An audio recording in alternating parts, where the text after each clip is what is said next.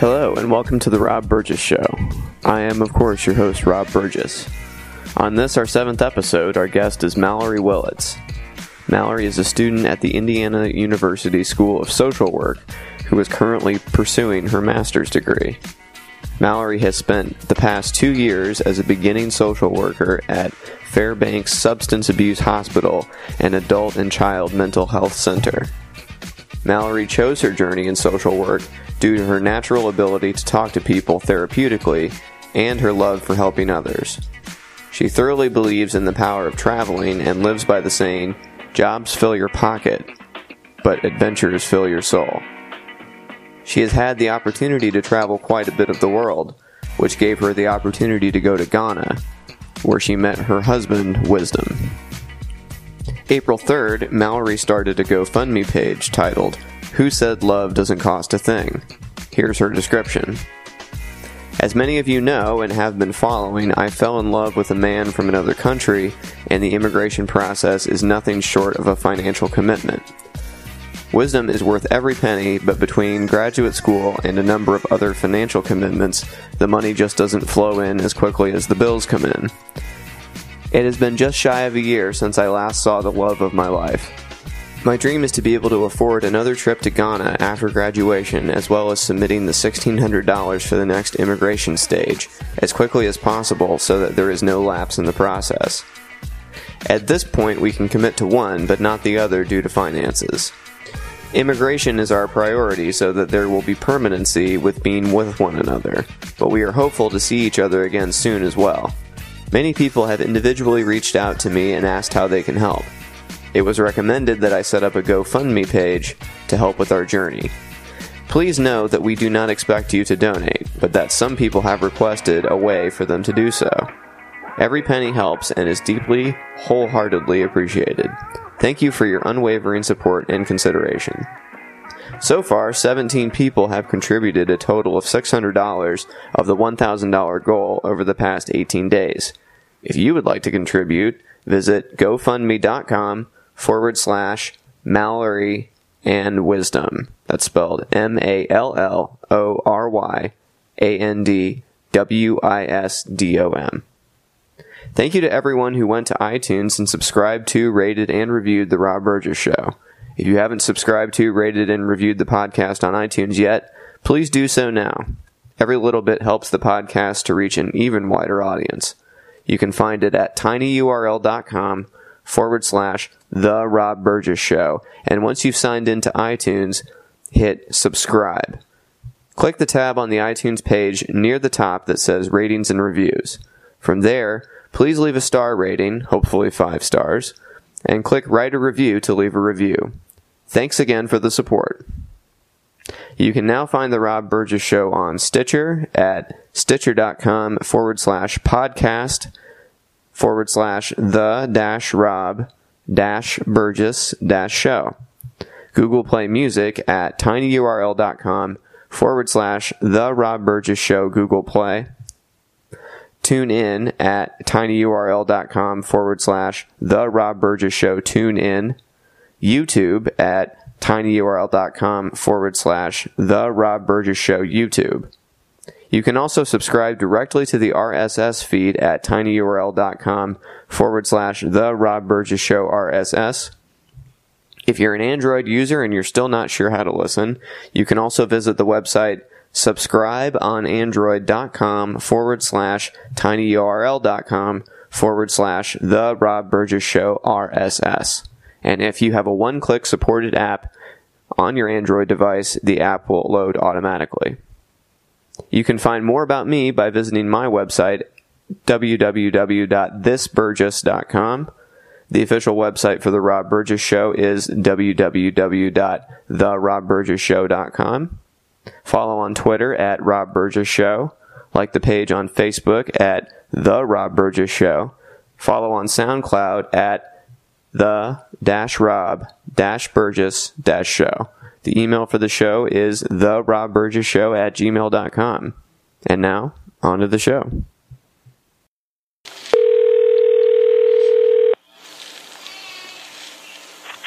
Hello? Hey, Mallory, it's Rob. Hey, Rob, how are you? Good, how are you? pretty good. Cool. Do you have some time to talk right now? Yeah, I do. Awesome. Cool. Well, I guess just go ahead and tell people whatever you want them to know about yourself. Okay, well, for starters, my name is Mallory Willits. I suppose I would consider myself a woman of many hats. I'm currently in graduate school for social work, and I'm actually preparing to graduate in 26 days. Woo to that. But other than that, I would say I'm kind of a travel enthusiast, and I'm really big into volunteering. I volunteer for an organization known as Prison Greyhound, and so I'm big into greyhound rescue, the dogs, not the buses. Just to clarify. Good. I'm glad you cleared that up for everybody, because there were going to be a lot of disappointment ahead for people. Right, exactly. So that's probably a little quick informational piece about myself. Cool. Well, I mean, like I said, you're in the message I sent to you. You're a super interesting person, and I really don't even know where to start with the questions, because you just have so many varied interests, and you're involved in so many cool things. I guess before anything, we should probably say we know each other because of Waycross. Yes, of course. Yeah, what better way to know someone? Yep. Yeah, definitely. Some of my best friends, I of course know because of Waycross. I'm sure you're the same way. Yeah, of course. Yeah. Yeah, we're friends with a lot of the same people, and I'm very close, of course, with your cousins, Emily and Kristen, of course. Kevin was in my wedding, so that's awesome. I didn't know that. Yeah, for sure. He was one of my groomsmen. Well, I'm super excited to have you on. What would you like to talk about first of all your varied interests? Well, I guess Ghana is an easy topic for Sure. starters. It's kind of one that I'm most familiar with and most passionate about, kind of. So if you have any questions about that, I'd be happy Okay, to cool. Well, you answer mentioned them. you're very into travel, as am I. But kind of explain where that comes from and all the places you've been, just in general. Yeah, of course. So I really strongly believe in the power of travel. I just think that a lot of people say things like, "Oh, tattoos are so addicting," and I have one, and I wouldn't say that about myself. For me, it's more of a traveling piece. I feel like once I get my feet moving and I go somewhere, I have a passion to go elsewhere. And I think that really comes from the fact that I just really, truly think that travel changes people and the way that they relate to other people, as well as the way that they see the world. So it really gives them several lenses to look through. In addition to that, I just think that traveling is really humbling and empowering for people. So it's something I really preach and tell the young and the old that it's never too late. You should really go. Your days are numbered. And so for me personally, my travel first started when I was younger. My family's kind of always been big into taking vacations, so I've been all through the U.S., and then I started doing a lot of global traveling as well. It originally started with just going to Canada on fishing trips with my family, and then as I moved into high school, I actually started going on mission trips abroad, and I went on a mission trip in Brazil. It was a 10-day medical mission trip, and then from there I just couldn't stop and started going elsewhere. So by the time I got to college, I decided my sophomore year I was going to travel abroad for a semester. So during my time abroad, I went to England, was where my school was actually placed, but I traveled all through Ireland. Oh, wait, you were in England? Where in England were you? Yeah, so I was stationed in Grantham, England, which is just about an hour north of London. Okay. Train ride-wise. Cool. I student taught about an hour south of London. Oh, cool. Yeah. Yeah. It was great. It was an awesome experience. And at the school I went to, they gave us short... What year was that you were there? It was, let me think back here. So I It was 2009, fall of 2009, so cool. like August to December. Okay. And then since we only have classes Monday through Wednesday or Thursday, depending on the week, we just spent the rest of the time traveling, which, since you've been there, it's really cheap once you're over there to get flights elsewhere. Yeah, I don't think people here know how cool it is to be able to just hop on a train and go anywhere you want, And for like a really reasonable price. Oh, I know. It wasn't that much at all. No, I mean, we could catch flights for super cheap and just you could do day trips easily. Yeah, definitely. Yeah, it was definitely worth the trip for sure. For sure. Yeah, I mean, I took a day trip to Cambridge. We took another one to Oxford. I went to Oxford, Yeah, really cool. I mean, it was just it was just all at your fingertips, and I love being on the train. I read, I listen to stuff, you know what I mean? It's great. I wish I could take that to work, I agree. I was just in Canada a couple weeks ago, and I said that when I went there as well, but I miss, the underground, the easy access to travel of going places. For sure. And, I know Indianapolis isn't a great example of transportation. Well, if you enjoy driving really fast, I think it's kind of the thing that you want to do, and people are inspired by the 500, and then they treat 465 the same way or whatever. Exactly. I'm sure that there's other places in the U.S. that have better transportation systems, but we're certainly not all the way there yet. Sure. I mean, it's a very car-centric culture in where we live, So. Oh, yeah, exactly. Definitely. But anyway, I'm sorry, you were saying about England. Oh, yeah. So during my time in England, I just kind of traveled around while I was there. So I think I mentioned I went to Ireland and France. I have some family there, so I went a couple different places in France and made it over to Amsterdam, and then just to Wales and a number of other places, and Italy, of course. But, there was still so much I didn't get to see that I want to see. Same here. But it was definitely a very humbling experience, and really, just taught me that I don't know as much about the world that I think that I do until I really took the time to travel, and there's still so much that I want to learn. And then from there, I kind of took a little bit of break in my traveling while I finished my undergraduate, and then right after graduating from my undergraduate degree, I received an internship from my school that they were going to send me to Ghana for 8 weeks' time to do a social work internship while I was there. And the goal was to build a program for teenage mothers. So I spent 2 months there doing that. What was the program for teenage mothers centered around? Well, basically, I was the one who was supposed to be starting the program. I went through an organization known as Cross Cultural Solutions, and they're locally here in the U.S. and out of New York, but they have different stations throughout different countries for you to do volunteer work or internship.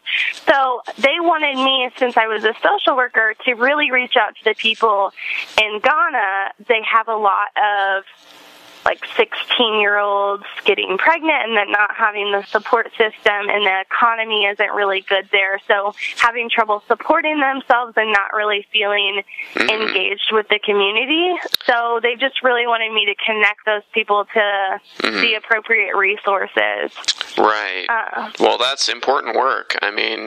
It sounds a lot easier than it actually was. So I thought going in, when I started the internship, they said, oh, Ghana, it's an English-speaking country, no problem, you'll be fine. That was really not what happened when I got there. Even though, Ghana is technically an English-speaking country, and all their signs and paperwork are written in English, a good majority of people actually do not know English.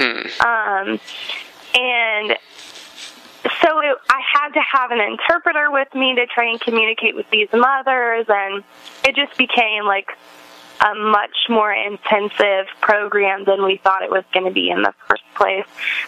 So really I was only able to get the stats, gather the troops, and then kind of know like where the needs were by the time I left, and then hopefully someone else took that over after I left from there.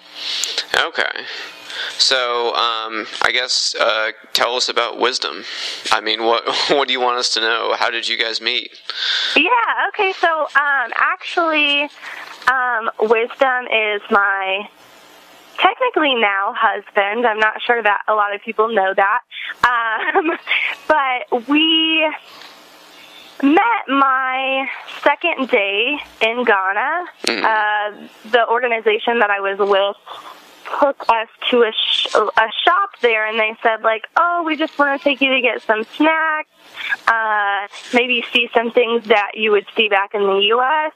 So we walk into the shop, and it's got, like, cookies and soda and Coca-Cola and all this stuff that we recognized, and turns out that Wisdom, it was his shop. In Ghana, 70% of the population is considered to be unemployed, but a lot of them have their own businesses that they're running, just like selling produce that they've grown or a number of other things, and his happens to be a drink shop. So the rest of the volunteers that were with our group had kind of left, and I was left in the store by myself, and in a little bit of a panic that I wasn't going to be able to communicate with this man behind the counter.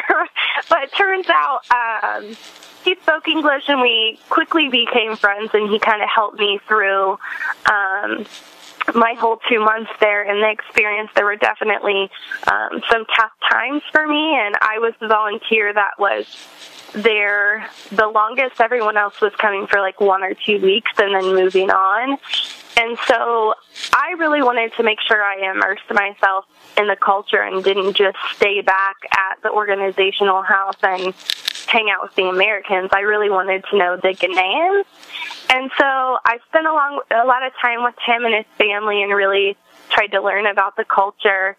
And then after my 2 months was up, we basically agreed that we wanted to see where the relationship would go. We decided to keep dating when I came back to the States. So I returned to the U.S. I was gone from like May to the end of July. So I was here from August until January of last year, 2015, when I went back to Ghana for the second time.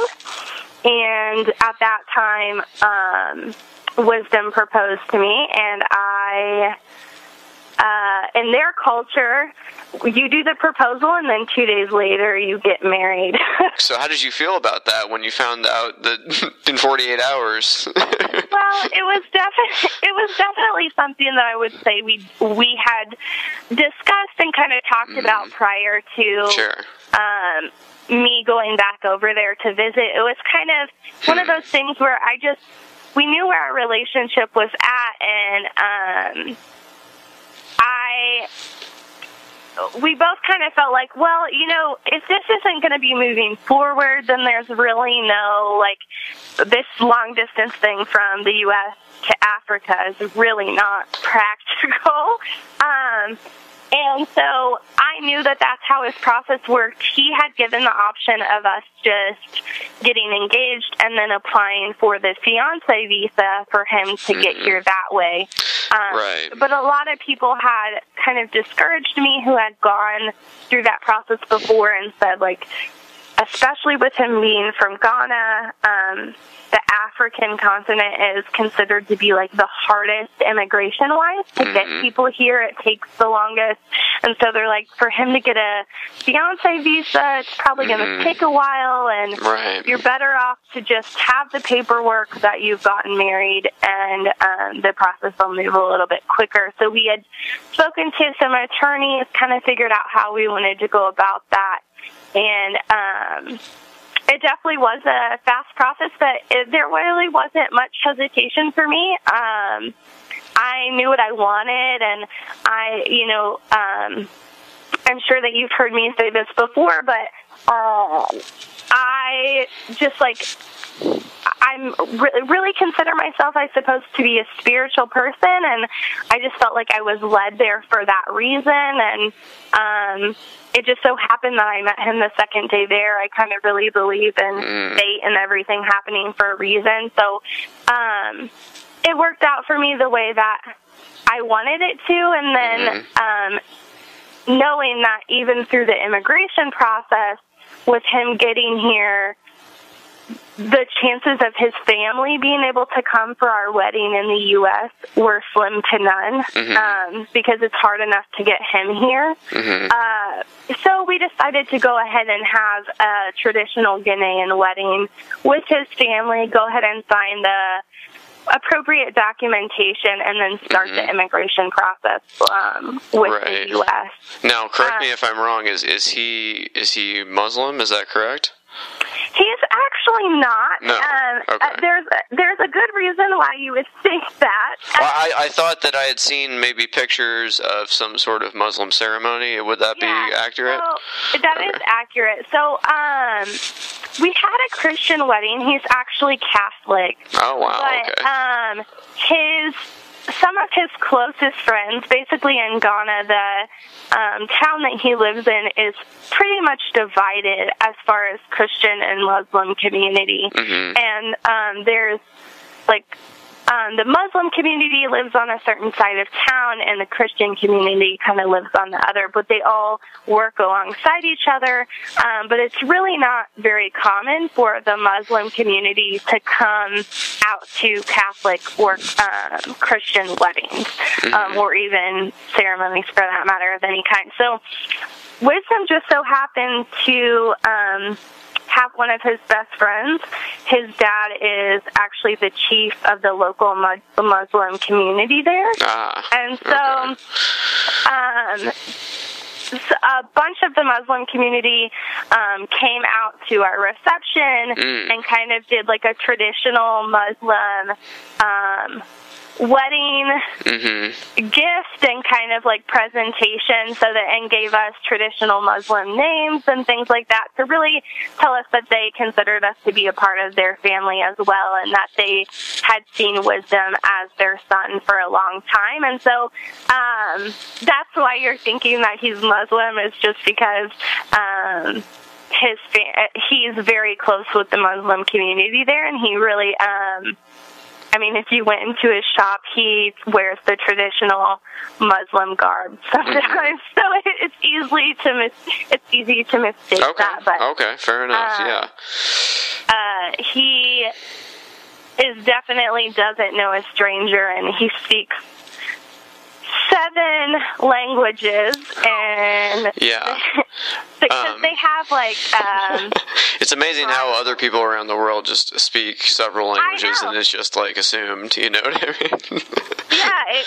It is. It really, like that. I felt like, wow, there's something missing culturally for me, that I only am fluent in English, and they're exposed to all these other languages. Yeah, for sure. So. Wow. Well, that's amazing, and it's got to be hard, especially now, because we have, of course, Donald Trump, and I'm sure that's not helping anything in your life right now. No, it's definitely not.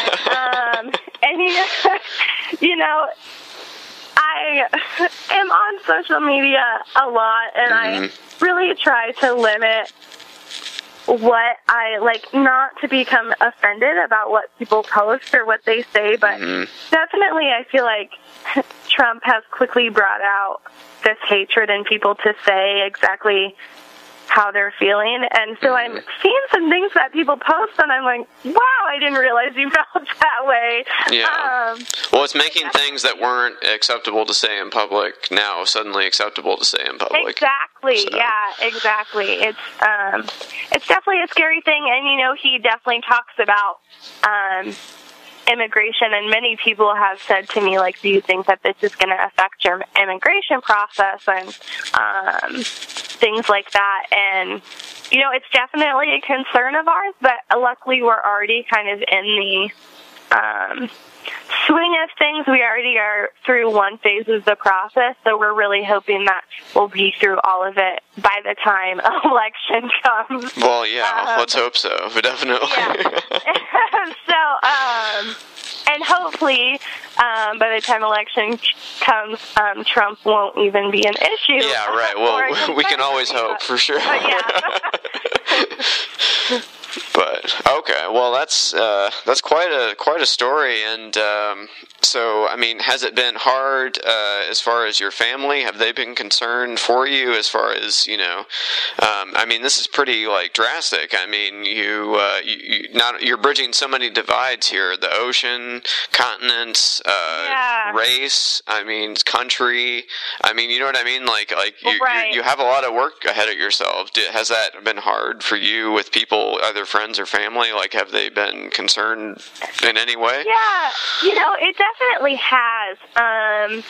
There have definitely been people who have said things that they're concerned that he would just be coming here because he wants to get to the U.S. and that he actually doesn't care about me. And it's I kind of take those things with a grain of salt because I know my relationship and I know how I feel and I know him as a person, and so. But I have been really rather shocked at what people feel like it's okay to say to other people. And I know a lot of it is just a lack of education. So one of the main things that I get all the time, originally it was kind of a race thing. There was, it was kind of a concern in my family originally. They were just concerned about how other people were going to treat me type of thing, concerned about future children and if they would feel like they had a place to fit in. And then, additionally, Wisdom's first language isn't English, even though he's fluent in English. How is he going to fit in culturally here? He had given me the option to go to Ghana, but that just wasn't what I wanted for myself. As much as I love to travel, I don't want to live there permanently. Mm-hmm. But and then it kind of, the other pieces, Wisdom went through college and he got his business degree, but that means nothing when that transfers to the U.S. He's not going to carry that over here. They don't say, your degree in Ghana totally works here in the U.S. Mm-hmm. So, thinking and looking at, how is that going to affect us financially when we talk about him getting a job. And we've had those conversations, and the bottom line is what I've quickly learned is the people who really know me and have come to know him are very supportive and very loving, and even people who maybe had some concerns at first, with how quickly it was moving, or were kind of just afraid of how other people would treat us. They've really come around, and I think they've realized that I'm okay with it, and I'm at peace with it, and so they're really backing me and supporting me. And I actually have been blown away by the amount of support that we've gotten from people. Mm-hmm. And there certainly are still those people who decide to say things that are not nice. But I think you're going to get that no matter what. It wouldn't matter. I've certainly added a bunch of things into the mix to allow people to say more things than maybe if I married a Caucasian male from Indiana, but I think that says less about you than it does about them, right? I mean, they're kind of showing you who they are, and really all it costs you is, now I know the truth, It's I don't have to wonder anymore. All right. Right. And it definitely has taught me a lot about some people that I maybe would have thought would have been more supportive. Mm-hmm. But the people that I knew, my best friends, they are very supportive. My family is very supportive and behind us, and that's really what matters to us. And his family is, they love that. His mom cannot speak English, but she loves me just the same. We can't communicate. And so it's definitely, there's a learning curve, and I'm really hoping that if we decide to have kids in the future, that I will be able to learn some of his local languages as well so that I can better communicate with his family.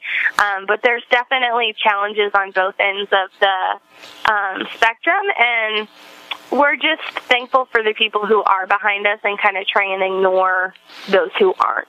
Sure, and definitely. Educate them. Yeah, definitely.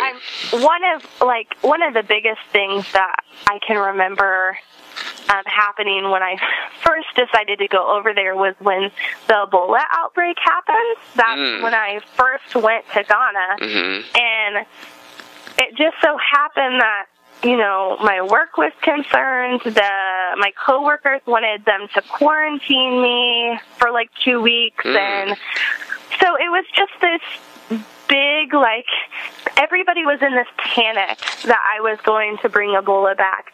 And for me, I kind of was irritated in the sense that, there are no cases of Ebola in Ghana. There have yet to be any cases of Ebola in Ghana, but people associate Africa as being, one whole entity and don't divide the countries within it. So it really has just given me an opportunity to further educate people and make them more knowledgeable. And sometimes they believe me and sometimes they don't, but that's okay. And, yeah, I mean, a lot of those people haven't been anywhere else either. Right. I mean, a lot of people are like, America's the greatest. It's like, you been anywhere else? Do you know? Right. Do you have anything to compare that to? Right. Exactly. But yeah, well, that's that's quite a story, and you'll have a pretty awesome story to tell your grandkids. You know what I mean? Right. Yeah. It's going to be quite the tale, but yeah. Well, I'm very excited that it seems to be working out as far as your GoFundMe thing. You've raised about half of the amount so far in 9 days. It says you've raised almost $500 of the $1,000 you were trying to get. So that's exciting. Yeah, we're really thankful for the support that we've received from people, and I think people assume that, if you marry someone, they can just, come on over. You're married. They're family now. But it's not that easy. And it's definitely not a cheap process. And especially with me being in grad school and everything else, it's just, we have just really been hit with a lot of the financial pieces of getting through the process, and it's actually moved a little bit quicker than we thought it would, which means that the bills are coming in a little bit quicker. So I actually was a little bit nervous about the GoFundMe page originally, but some coworkers really encouraged me. They wanted to donate, so I chose to go ahead and open it for those who felt like they really wanted to participate. I know a lot of people really follow our story and really want to be a part of it. So I'm thankful for those people. And yeah, we're really blessed. Well, I was planning on putting this out probably a week from Friday. So will people still be able to donate then? Yeah, we're planning on keeping it open for a while. I know some people still want to donate that maybe just aren't in a financial situation that they can, or they're waiting for a certain paycheck or something like that. So we definitely plan to have it open for a while. So it should be there. It's actually just under I created a link for it, so it's just under the GoFundMe.com, and it's /Mallory and Wisdom, so it's pretty easy to find. Cool, awesome. Well, he's a good-looking dude, so I can attest to that. Yeah, he's pretty cute. I can put my stamp of approval on that, but it's quite a love story, and it's kind of like you guys found each other despite all these things, and I think that makes it all the more special. You know what I mean? That all these obstacles were not able to keep you apart. So yeah, definitely it has, and it's stressful, but I know that by the time that we get through the whole immigration thing, it'll all be worth it. And luckily, I have grad school keeping me busy right now, and worrying about all of that. And the reality is it's in the government's hands, not ours. So sure. Whatever they decide is what's going to happen. Definitely. Well, I wanted to ask you about the prison greyhound thing you do. Can you talk a little bit about that? Yeah, okay, so Prison Greyhounds is an organization that's actually outside, the home base is in Indianapolis, and they just started a couple years ago. I want to say this is their third or fourth year. I got involved with it because my parents were on the board of directors, and my stepdad actually still is. But what it is they bring up retired racing greyhounds from Daytona, Florida, and they basically place those dogs directly into the correctional facility in Putnamville, Indiana.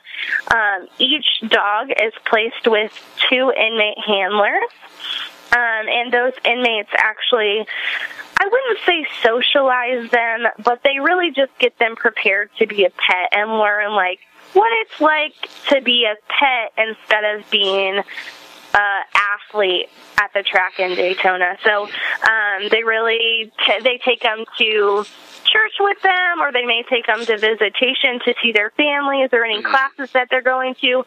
Basically, anywhere that the inmate goes, the dog goes with them. They sleep in the dorms with them. So it's really, the idea is to get greyhounds homes, but the plus side of this particular program is that it's also benefiting the inmates. And really giving them a sense of purpose and direction while they're incarcerated. Right. And sadly, the reason that you have these greyhounds is because the people that race them can't use them after a certain time. Is that correct? Right. So you have to retire a greyhound by the time it's 5, but most of them do not are not good enough to stick around that long. Now, I will say that the greyhound's world has really improved over the years. I know that in the past, people have said a lot of things about, the abuse and neglect and, how they would just kind of get rid of the dogs. And that may have been factual back in the time, but luckily, in today's society, tracks are really doing good at pairing up with an adoption kennel, and so they go straight out of their track kennels into adoption kennels, which is like a holding zone until they're sent out to adoption groups throughout the U.S. So tracks are now even paying for, if a dog gets an injured leg while it's racing or anything like that, they're paying for the repair of the leg and then sending them into the adoption kennel. So there's definitely a bunch of improvements that are going on in that world, and greyhound racing is kind of becoming a thing of the past. A lot of tracks are closing, but they're really doing good at making sure that they are connected with homes rather than, just sitting in a kennel somewhere. Well, it's good to hear that things have improved over time. So. Right, yeah. But so you said this has the effect of being good for the prisoners and the dogs, right? Yeah, so the way that we do not actually choose who the inmate handlers are going to be. The way that process works is we work with Putnamville Correctional Facility, and they actually wean out the applicants, the inmates that want to participate in the program. Our stipulation is that they have to be nonviolent offenders. And so they get screened and then get chosen and sent to us. And we have anywhere, depending how many dogs we put in there at a time. We started at 4 dogs, and we've moved up to 8. So we had anywhere between 10 to 20 inmate handlers in the program at one time. And they don't pick who they're paired with. The correctional facility pairs them up, and then they get to choose together what dog is going to be theirs, and things like that. So it's definitely a good program for the inmates as well, simply because it builds a lot of social skills for them. We require them to write reports about their dogs, so they have to do a lot of writing. They also have to utilize a lot of teamwork when working with the other handler that they're paired with, and a lot of times they're paired with someone that they wouldn't usually associate with within the correctional facility. So they're definitely getting a lot out of it, and the Greyhounds are giving them so much love that they're probably really lacking while they're incarcerated. So we are constantly receiving thanks from the inmates that are involved in saying how much the program has impacted them, or how we've they don't have visitors that maybe come to see them, but that the dog has really been a source of light for them. So we're definitely seeing a lot of positive improvements, and even the prison has said that the dorms that the dogs are placed in are much calmer than they used to be prior to the dogs being there. So it's definitely bringing a lot of serenity and peace within the dorms. So we're hopeful for the future and hope that the program continues to be successful. Well, that's great. I mean, my wife keeps, every time I see a picture of, how many Greyhounds do you have? So at any one time? We probably have our own kennel, but my parents have 4. We had 5 at one time. Okay. But I mean, Greyhound people, we always laugh that we're kind of like a cult, in the sense that, like, once you have a Greyhound, we say it's like a bag of potato chips. You don't just open the bag and have one chip. You, like, sit there and eat the whole bag. It's kind of like that with Greyhounds. Like, you can't just have one, and if you can see the floor, then we say there's room for one more. So Sure, exactly. Yeah, well, like I was saying, my wife, every time we see one, tells me we have to get one, and I keep having to tell her no, because I know that will happen. I know that as soon as it happens, there's going to be 5 Greyhounds living with us. Right. So. Well, if your wife ever needs some Greyhound love, come love on my Greyhound. So, in the meantime, until she convinces you otherwise. Okay, we're going to have to edit that part out, because she can never hear that, ever. But yeah. Well, the pictures I have seen are very, very cute. So they look like great dogs. I've never had one before, but it seems like they're very they snuggle a lot, from what I understand. So yeah, they're definitely very tolerant and loving animals, and they're gentle giants. They're just 45-mile-an-hour couch potatoes. They're pretty lazy. Well, very cool. Awesome. Well, I know. Is there anything else you want to talk about? I know you have other businesses. Your Scentsy person that sells that. I mean, you sell a couple things, right? Yeah, I've kind of put a little bit of. I mean, I'm still selling them. I guess haven't been promoting them as much as I used to with grad school. They've kind of been the thing that have gone on the back burner. Sure, that's understandable. But I still sell Unique, which is a makeup company. So I'm still doing that, and I'm also still selling Stella and Dot, which is a jewelry and accessory company. But I do plan on selling Scentsy again. I've taken a little bit of a break from it. But I just love the independent business piece. I'll be honest, when I first joined doing the independent business thing, I was like, I don't want to be one of those people that like posts on Facebook all the time and is like, buy this, do this. But I just think it's a great way to connect with other people, and I'm not really big into like personally messaging people and saying like, hey, are you interested in buying my product? But if people are interested, I certainly encourage them to reach out about the things that I sell. I do recognize it's not for everyone. And then the other thing that we're still doing is my mom and I have started our own business, and we are making things out of recycled wine corks. So that's kind of cool. We're still getting that off the ground, but we have more events coming up, so it's definitely not a lost cause or a lost hope at this time.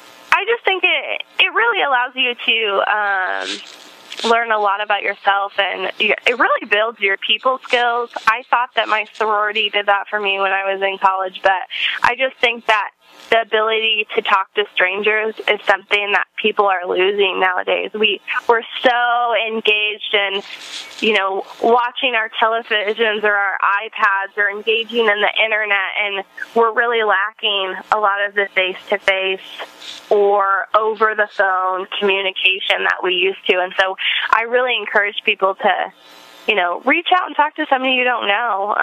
The worst you're going to get is a no, and so what do you do? Exactly. Well, I mean, we're only here once, you got to make it count, there's no dress rehearsal for this. It's, you got to just go out and do it if you want to do it, so. Right. Well, we always talk about music. What kind of music do you listen to lately? Oh, well, I listen to all kinds of music, actually. My rule of thumb for music is, if I can't dance to it, then I'm not really interested in it. I'm big on busting a move, and so if I can shake my tail feather to it, then I'm all good with it. Cool. I probably am not much in the music world right now. I feel like I'm so disconnected from the radio and things like that nowadays, that I used to be. I think it's my age. I feel like I'm getting old and grandma-ish, and these young, I work with kids, and they know stuff that I'm like, what song is that? And I kind of feel like my mother a little bit. Yeah, definitely. I don't know what's going on. Well, it's not a coincidence that everybody thinks that the best music ever made would happen when they were 12, whenever that happened to be, exactly, yeah. I'm still listening to those Spice Girls. What am I doing? Who isn't? I mean, why lie? I mean, right, exactly. Well, that's awesome. Well, was there anything else you wanted to promote or get out there I didn't ask you about? I mean, I just feel like you're such a varied person. I sort of don't even know if I covered everything or if there's anything else you wanted to talk about. I don't know. I think, let me think. If there's anything, my mind is I definitely do a lot of other things, but I'm trying to think of categorize it all. Well, I think one of my other big things is just a advocacy and social justice piece, which really just comes along with my social work background. So I'm all about people really standing up for what they believe in, and I think that every voice matters, so I'm just constantly encouraging people to do that. I currently work in the addictions field, and so that's kind of my baby right now, and kind of really just educating people about mental health and addiction and things like that. But yeah, I really think that people don't speak up enough, really. What do you mean by that? About their own problems that they're having with addictions, or? Well, I think it's just this, there's still a lot of stigma that unfortunately is going around in our society. And there's stigma with a lot of things. It's not just mental health and addictions, but that's what I see.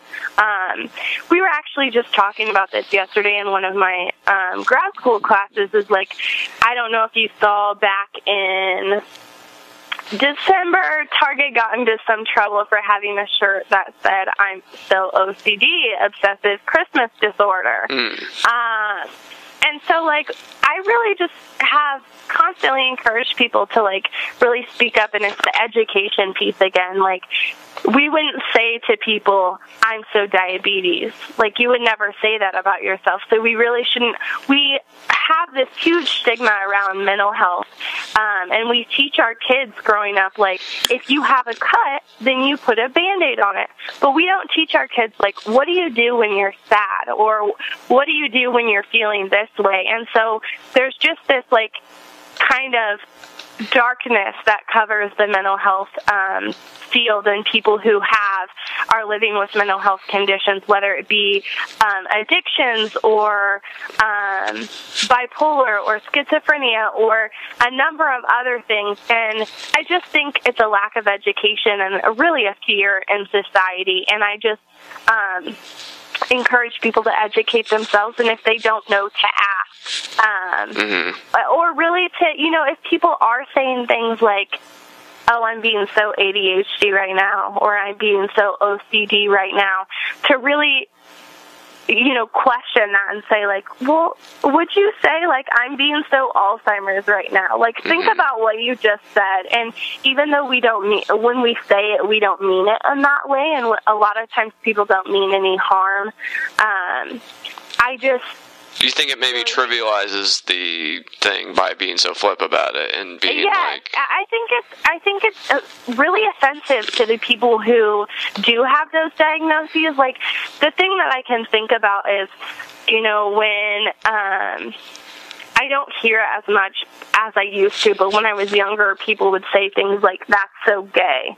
Well, if you look up it's amazing, like, when I was in high school, how common that was to hear. Right. And I probably said it myself even, and I'm not even a homophobic person, you know what I mean? Right, like, I know I've been guilty of that myself when I was younger. And sure.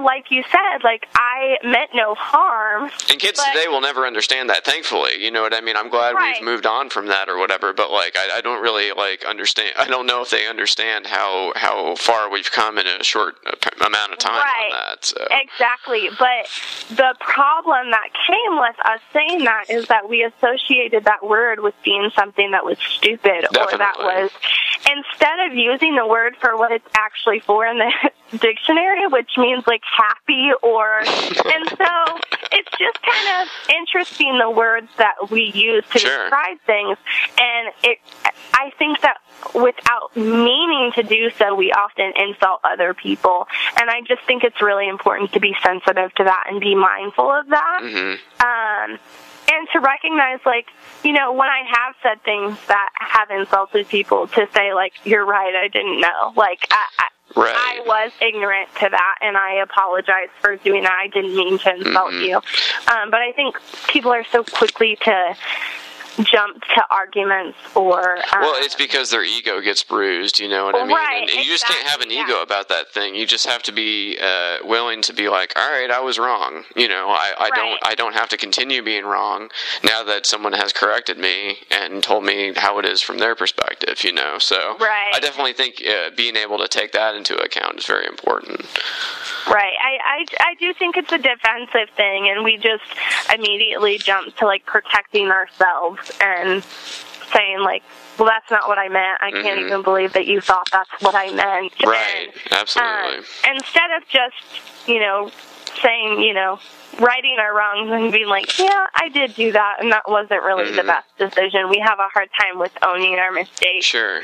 Well, I mean, I think transgender people are really going through a lot of that education process with people now. Absolutely. And, I'm glad that you brought that up, because that's something that obviously is a big talk in our society right now, and especially in the social work profession. It's something we're really trying to sort out. So, for example, I work in a hospital-type setting for addictions, and a big thing is, okay, so if somebody comes in and they're transgender, or say somebody presents as being female, but they're actually male, well, where do you place them on the unit? Do you put them in the male dorm? Do you put them in the female dorm? Do you put them as what they identify with? And so it gets, it's really something that it's still murky waters, and people are still trying to figure out, and they have that same issue. issue within the correctional setting as well. And my brother worked in the local jail here for a while, and they were having that same thing where it's like, well, where do you place these people? You don't want to take away their dignity and worth, and you don't want to take away their, a sexual orientation or anything like that, but you also don't want to put them in a setting that isn't going to be safe for them. Right. But absolutely. then the other option is isolation, which we don't want to do that either, because that creates a whole nother realm of problems. Definitely. Well, especially since we both live in Indiana and this has suddenly become such an issue. Right. Sadly. I mean, it shouldn't be an issue. Yeah, but it is Indiana. We're always moving backwards instead of forwards. Oh, but then again, we could be Mississippi, and we could be kicking people out of their homes for being in interracial relationships. Yeah. So, oh that. I guess there's always that we can never go that low, I guess. Oh, right. At least I have them to knock instead of just being able, because I can't say much positive about what Indiana's doing right now. So that's the only other thing I have. Right, exactly. To back me is Mississippi. Exactly. Look at Mississippi. Point fingers. But on the transgender thing, I think that people have to be willing to be wrong, and it's like, I didn't really know maybe at first how to talk about people in the past tense, before they transitioned, and if you still say, whatever the gender that they were and not the gender they are, it can be a problem, and I hadn't really even thought about that. But once I did, I was like, okay, well that's fine. I'll be referring to them that way. But it's just a matter of just putting yourself in someone else's shoes and thinking, how would I feel if this were happening to me, and just kind of acting accordingly. And I think it never hurts to ask. Like, I think that people are so afraid to, because we are so afraid to offend other people, because we're a society that quickly does jump on other people if we don't agree with them. Mm-hmm. But, I mean, I've had some wonderful conversations with people who identify as transgender, and a lot of them would say, I would love it if somebody would just ask. Better to ask and learn than to assume and be wrong. Mm-hmm. So I just think that that's something that we're still learning, and, we're definitely making improvements, as much as I think that we're not some days. When I look back at where we were a long time ago, they're definitely, we're moving forward. Yeah, even if it doesn't feel like that sometimes. Yeah. It's true. I mean, just within, the last few years, things have changed so much. I mean, if you told me 5 years ago that gay marriage would be the law of the land in every single state, I wouldn't have believed you. I was like... No, I wouldn't have either. Yeah, because... Not Indiana. Oh, I know. Absolutely not. And in the 2004 presidential election, Karl Rove made sure to put on state ballots the gay marriage question, should it be legal or not, because they wanted to drive out, Republican voters. And that was a thing that they could count on, people getting up in arms about and swaying elections because of that. And here we are just 10 years later, and it's no big deal. Nothing is, the world hasn't ended, gay people are married, and there's not, the last chapter of Revelations hasn't come yet, so it's okay. Yeah, all is well. Yeah, it's really okay, guys, and it didn't affect you in the first place, and it doesn't affect you now. So, but isn't that the common theme for us in our society? Is we are constantly wanting to put our nose and opinions in other people's business. I mean, I feel like while we are making improvements, it's also well, isn't this kind of the same as, not thinking it's okay for interracial relationships? It's none of your business, and it's not your decision. It doesn't affect you. So, why? I just feel while it's different situations, it's a similar scenario every time, and you would think that we would learn from the past, but we don't always. Yeah, absolutely. Or people wanting it to be like a past that never actually even existed. Like they want it to be even more, more backwards than it actually even was at the time. Like just imagine it was that way. So, but yeah, it's really a problem. But in retrospect, it looks like not a big deal every time. Every time it happens, it's always like, well, why wasn't that a thing sooner? Like slavery's over. Okay, well, wasn't it over like 100 years before then? Like why are we just now figuring this out? Yeah. Right. And I think that that's something that people so quickly need to remember when I so often hear when we talk about these movements of Black Lives Matter versus All Lives Matter, and people don't understand why in Black history they still are upset or coping with what their ancestors have dealt with in the past, or why that's still so important to them. And I think we forget how that wasn't that long ago. And it's still a part of their history and a part of their culture. And I think it's important for us to let them have that and let them, cope with that in whatever way they feel like they need to. For sure, definitely. Wow. Well, we've certainly covered a lot. A wide range of topics here. Yeah. Definitely. Well, I thank you so much for being here.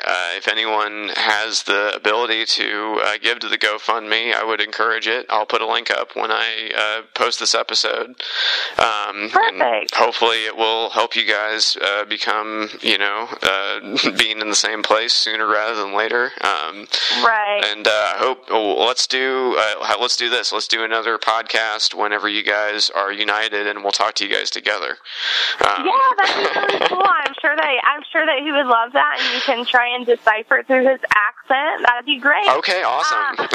If you can help, that would be cool too. Yeah, I can help you. His English is pretty good. He just says a couple words silly. So, okay, awesome.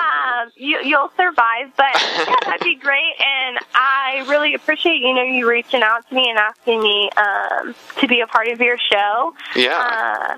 And I appreciate you sharing our link and everything. So thanks so much for thinking of us. And I'm sure if Wisdom was here, he would say thank you as well. All right, awesome. Well, good luck with everything, and I'll talk to you soon. Okay, talk to you soon. Bye, Rob. Bye.